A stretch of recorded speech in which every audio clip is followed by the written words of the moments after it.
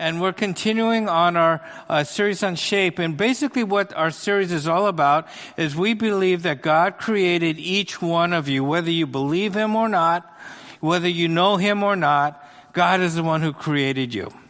He was the one who gifted you, and He gifted you for a specific reason. And the only way whether you believe Him or not, the only way that you could find fulfillment in life is if you take how God created you and you live a life that's parallel to that.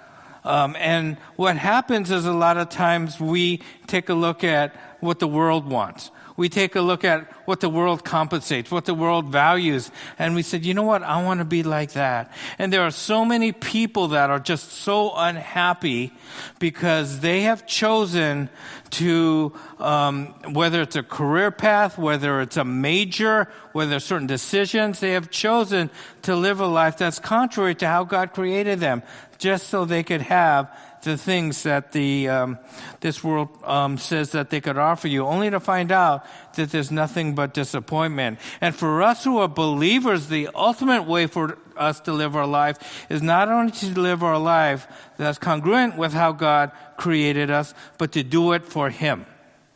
To make Him the Lord and a Savior of our life and live our lives that way. And last week we talked about being other-centered, that, you know, God has given us amazing gifts. And then He's given them not so we could just earn a living for ourselves, not so we could just, you know, gain notoriety for ourselves, but, you know, He did this so we could care for other people. That our view in life has to be definitely larger than our own self, our own happiness, and our own dreams. And today, we're going to talk about, you know, we're better together. We're better together. That each one of us, like it or not, we have weaknesses, right? We all have weaknesses.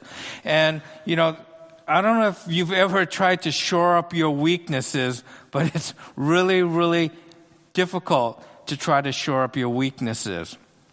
And so, you know, Andy Stanley, one of the pastors that, you know, one of my favorite pastors, he said, instead of always trying to shore up your weaknesses, concentrate on your strengths. And then bring people around you that could shore up your weaknesses. You know, and we see this in marriages too. A lot of times, we have couples that are very opposite of one another. Right? Their personalities are different. Their strengths are different. Their weaknesses are different. Their passions are different. And why? Because I think subconsciously we look for people to help, you know, complete us.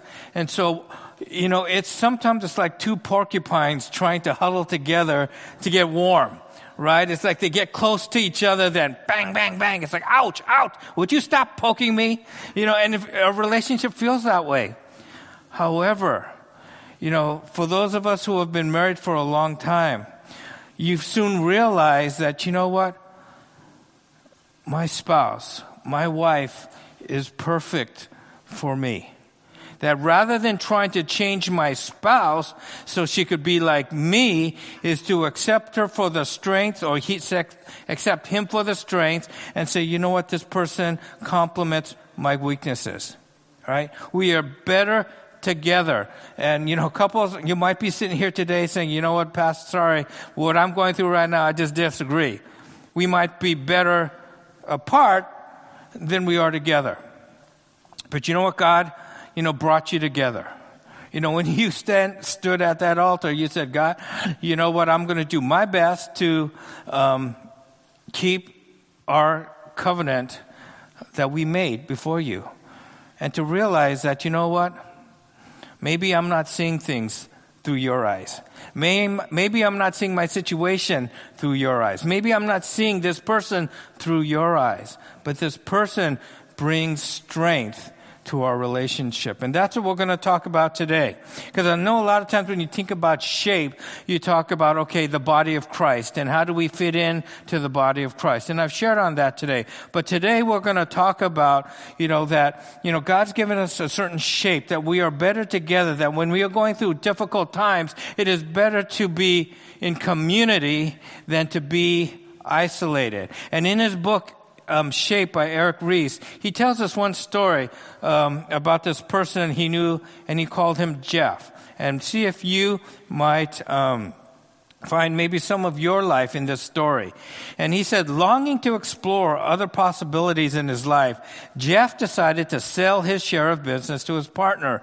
For 6 months, however, Jeff found nothing but closed doors. What went wrong? Had he made the wrong decision? He had been so sure that God was leading him to do something that would make a bigger impact for the kingdom. However, he grew more and more depressed about his circumstances. And one day, Jeff hit rock bottom. He couldn't even get out of bed. He didn't recognize that the enemy was trying to sabotage his spiritual effectiveness. But God knew just what Jeff needed. He drew 4 men to stand with Jeff, friends who deeply loved him and were committed to helping him endure and grow during that faith-stretching season. This band of brothers spent time listening, encouraging, and challenging Jeff to get back with God and to start taking action with his life again. If those 4 guys had not rallied around Jeff during that dark hour, he may not be where he is with God today. Have you ever had a situation where you faced rock bottom? Or maybe you're sitting here right now going down that slope and you're just saying, oh man, it's only time to lie here at rock bottom. And we're going to talk about the solution is not isolation, but the solution is community. And if you have your Bibles, can you turn with me to Ecclesiastes chapter 4, starting from verse 9. Ecclesiastes chapter 4, starting with verse 9. This is what Solomon writes. 2 are better than 1, because they have a good return for their labor. If either one of them falls down, one can help the other up. But pity the one who falls and has no one to help them up. Now, for those of you who are getting older, you might relate to this. For those of you who have been caregivers, you might relate to this also. Because I know there were times when my in-laws, they fell and they couldn't get up. They couldn't get up. And, they were just, and they didn't call us. Because they didn't want to impose on us. So they just put a blanket on themselves and laid on the floor until they called us the next morning and we could come and pick them up. But once again, this saying, if you fall down, he said, pity the person who doesn't have anybody to help them up. And he says, if 2 lie down together, they will keep warm. But how can one keep warm alone? Though one may be overpowered, 2 can defend themselves. A cord of 3 strands is not quickly broken. And so here the author is talking about the benefits of being in community, that 2 is better than 1, that there is safety in numbers. Now that safety just might be a perception, right? When we go to family camp, almost every single night, there's a group of couples in a group that rent this big house. And we all go there and we socialize late at night. But then it's time to go. And so we have to go back to our place where we're going. And a lot of, before last year, the path was not lit very well. Right? And I remember sometimes coming back from that house, and it's just, man, is there going to be a mountain lion just going to jump out at me? And it's pretty dark. It's pretty scary. And all of these horror films are coming up into my mind. And it's scary, right, when I do it alone. However, sometimes I'm with Grace, and I'm less afraid. Now, I know Grace isn't going to do anything to stop, a mountain lion, or anything like that. But just having her with me gives me comfort.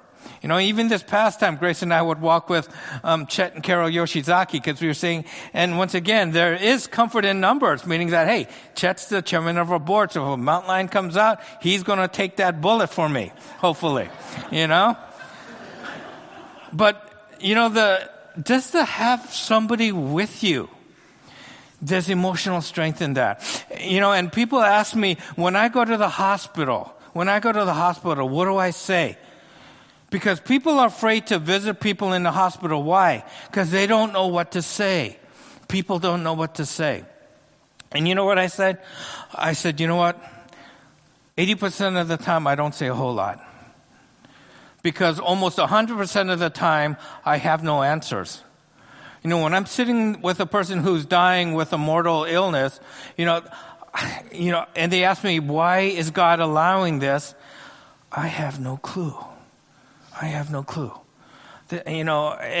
But just my presence there, makes a difference. So I want to encourage each one of you, if you know somebody that's in the hospital, if you know somebody that's sick, just go. And don't be afraid of what you're going to say.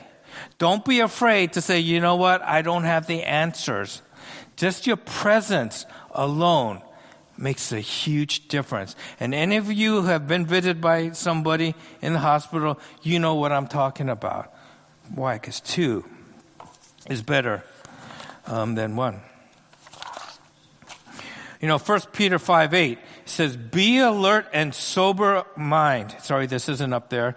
It says, your enemy, the devil, prowls around like a roaring lion looking for someone to devour. Okay? Who's he trying to devour? Pretty much he's trying to devour everybody, but he has his target.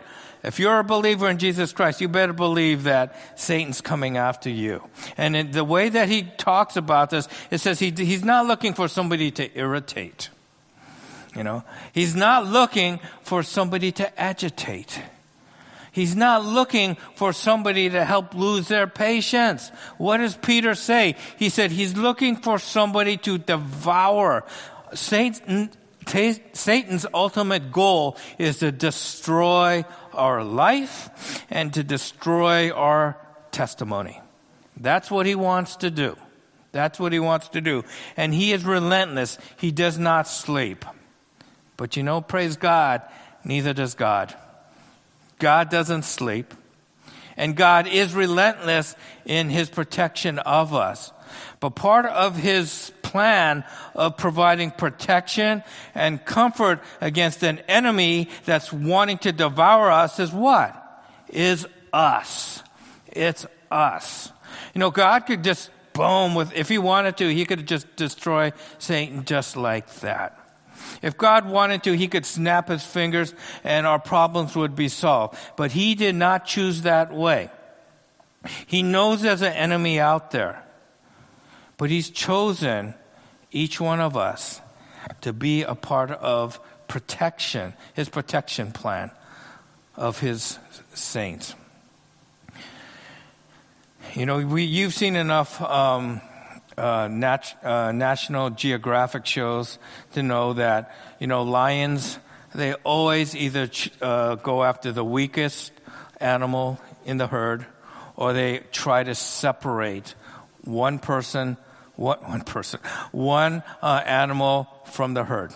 That's how they do it. Because if they could separate one buffalo, one gazelle from the herd, they know that they could kill this one animal.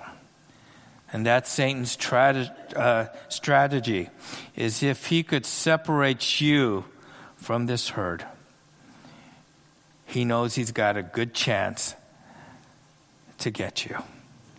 I mean, how many of us, including myself, have made poor decisions in life that affected our family, that affected ourselves, that affected our friends, that could have been avoided if we had somebody walking alongside us?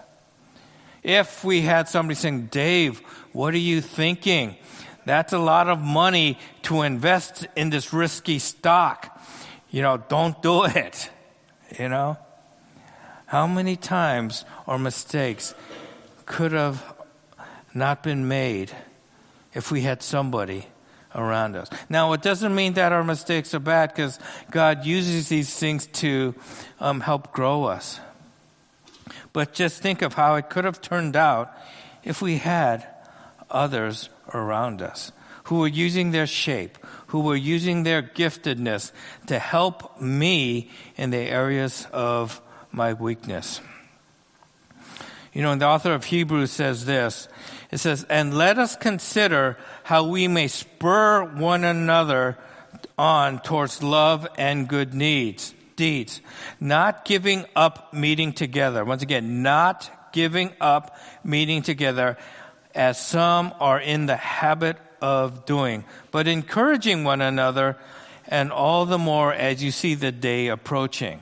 Now, the day when you ever see the day in the Bible and it's with a capital D, it's referring to the second coming of Christ. Now, if you read Scripture, you'll see that when you see the second coming of Christ, yes, there's glory after that. But what's coming before that is a lot of trials and tribulation. There is this tribulation period coming that Bible scholars think that it's a 7-year period. And it is called, aptly so, the tribulation. And it's supposed to be the worst 7 years in the history of this world when it comes to evil and violence.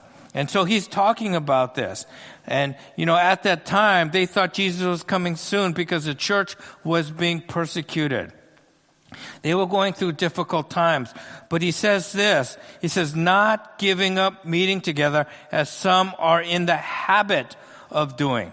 Now, what he's saying here, it's not something that, you know, okay, when tough times come, you tend to isolate yourself. Because, you know, we all do that from time to time. When difficult times come, what do? We isolate ourselves rather than bringing other people who can help us, right? But what he's saying here is there are some who have a habit of doing it. This is their pattern. This is how they experience, and this is how they deal with trials.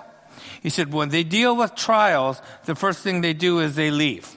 And in this case, it's the church. The church is being persecuted, so what do? They go, oh, you know what? I don't want any of this, so I am going to isolate myself. Okay? I'm going to not be a part of this community. And sometimes there are problems that happen within our church. You know, people are people. You know, sometimes relationships, you know, we end up arguing with one another. But what does it say? It says, don't give up meeting together. Because if you're having problems, maybe within the church, and you decide to isolate yourself, guess what? Satan and his lion pride are just waiting for that. They're waiting to isolate you so they could get you. Community provides strength for the hurting, while isolation leaves you vulnerable. So if you're sitting here right now and you're going through a difficult time, remember, there is strength in community.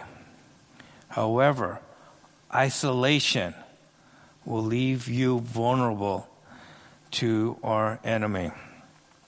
That there is strength in community.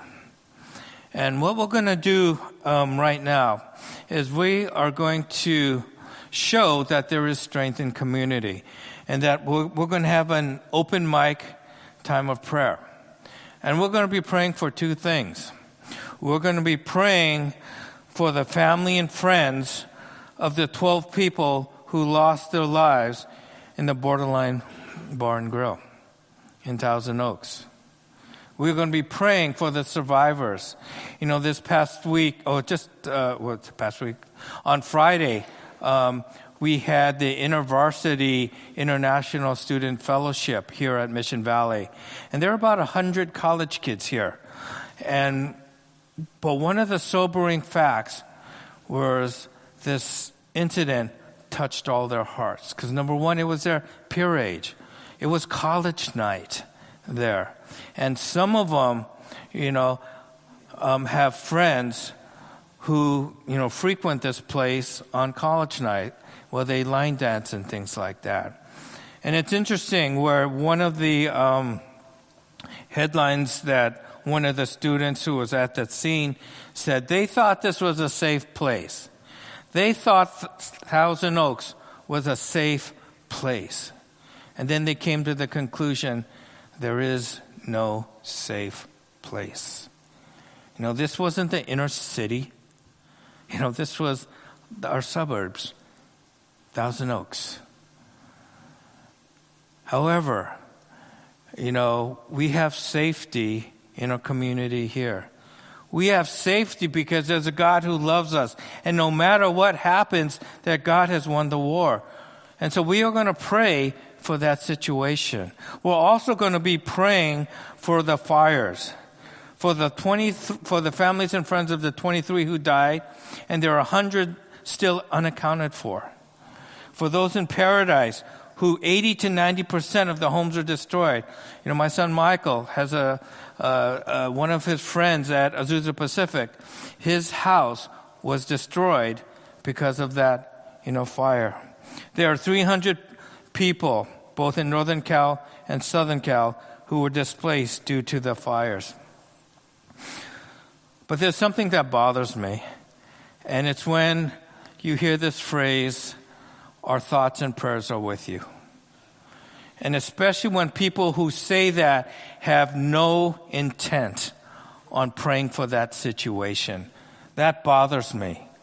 But what bothers me even more are the people, and understandably so, who see that as a catchphrase, that don't pray for me. Don't pray for me.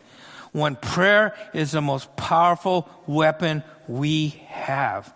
It's marshaling God and His resources to come and bring healing and comfort in that situation. And when people are so jaded against hearing that, they said, I don't want to hear that. But we're here to show them that prayer does matter. That it's not just a catchphrase to God, right? That when we pray for God, He listens and that God answers our prayer. So what we're going to do right now is I'm going to have a mic here. And Caitlin, could you come forward? And this is our weekly challenge. I'm going to challenge some of you to come up and pray publicly. Don't worry about what you're going to say. Don't worry about that you don't know the right religious words to say. Because God is not concerned about your religiosity. He's concerned about this. And if all your prayer is God, just please help them. Please help let the hurting families know that you're with them. Hey, that's a wonderful prayer. Okay, and that's our challenge. And so I know it's scary. It's not easy to come forward, but that's what I'm challenging you, this morning to do. And if you don't feel like coming up, please pray in your seat. Could you go to the slide that we have on this? And we're going to first pray for those. Craig, these are the victims who lost their lives in the shooting. We're going to pray for their friends. We're going to pray for their family members. We're going to pray for the survivors in the community first. And so if you feel led, could we just all bow our heads right now? And you could pray. And if you feel God calling you to come forward and pray for this situation, please do so.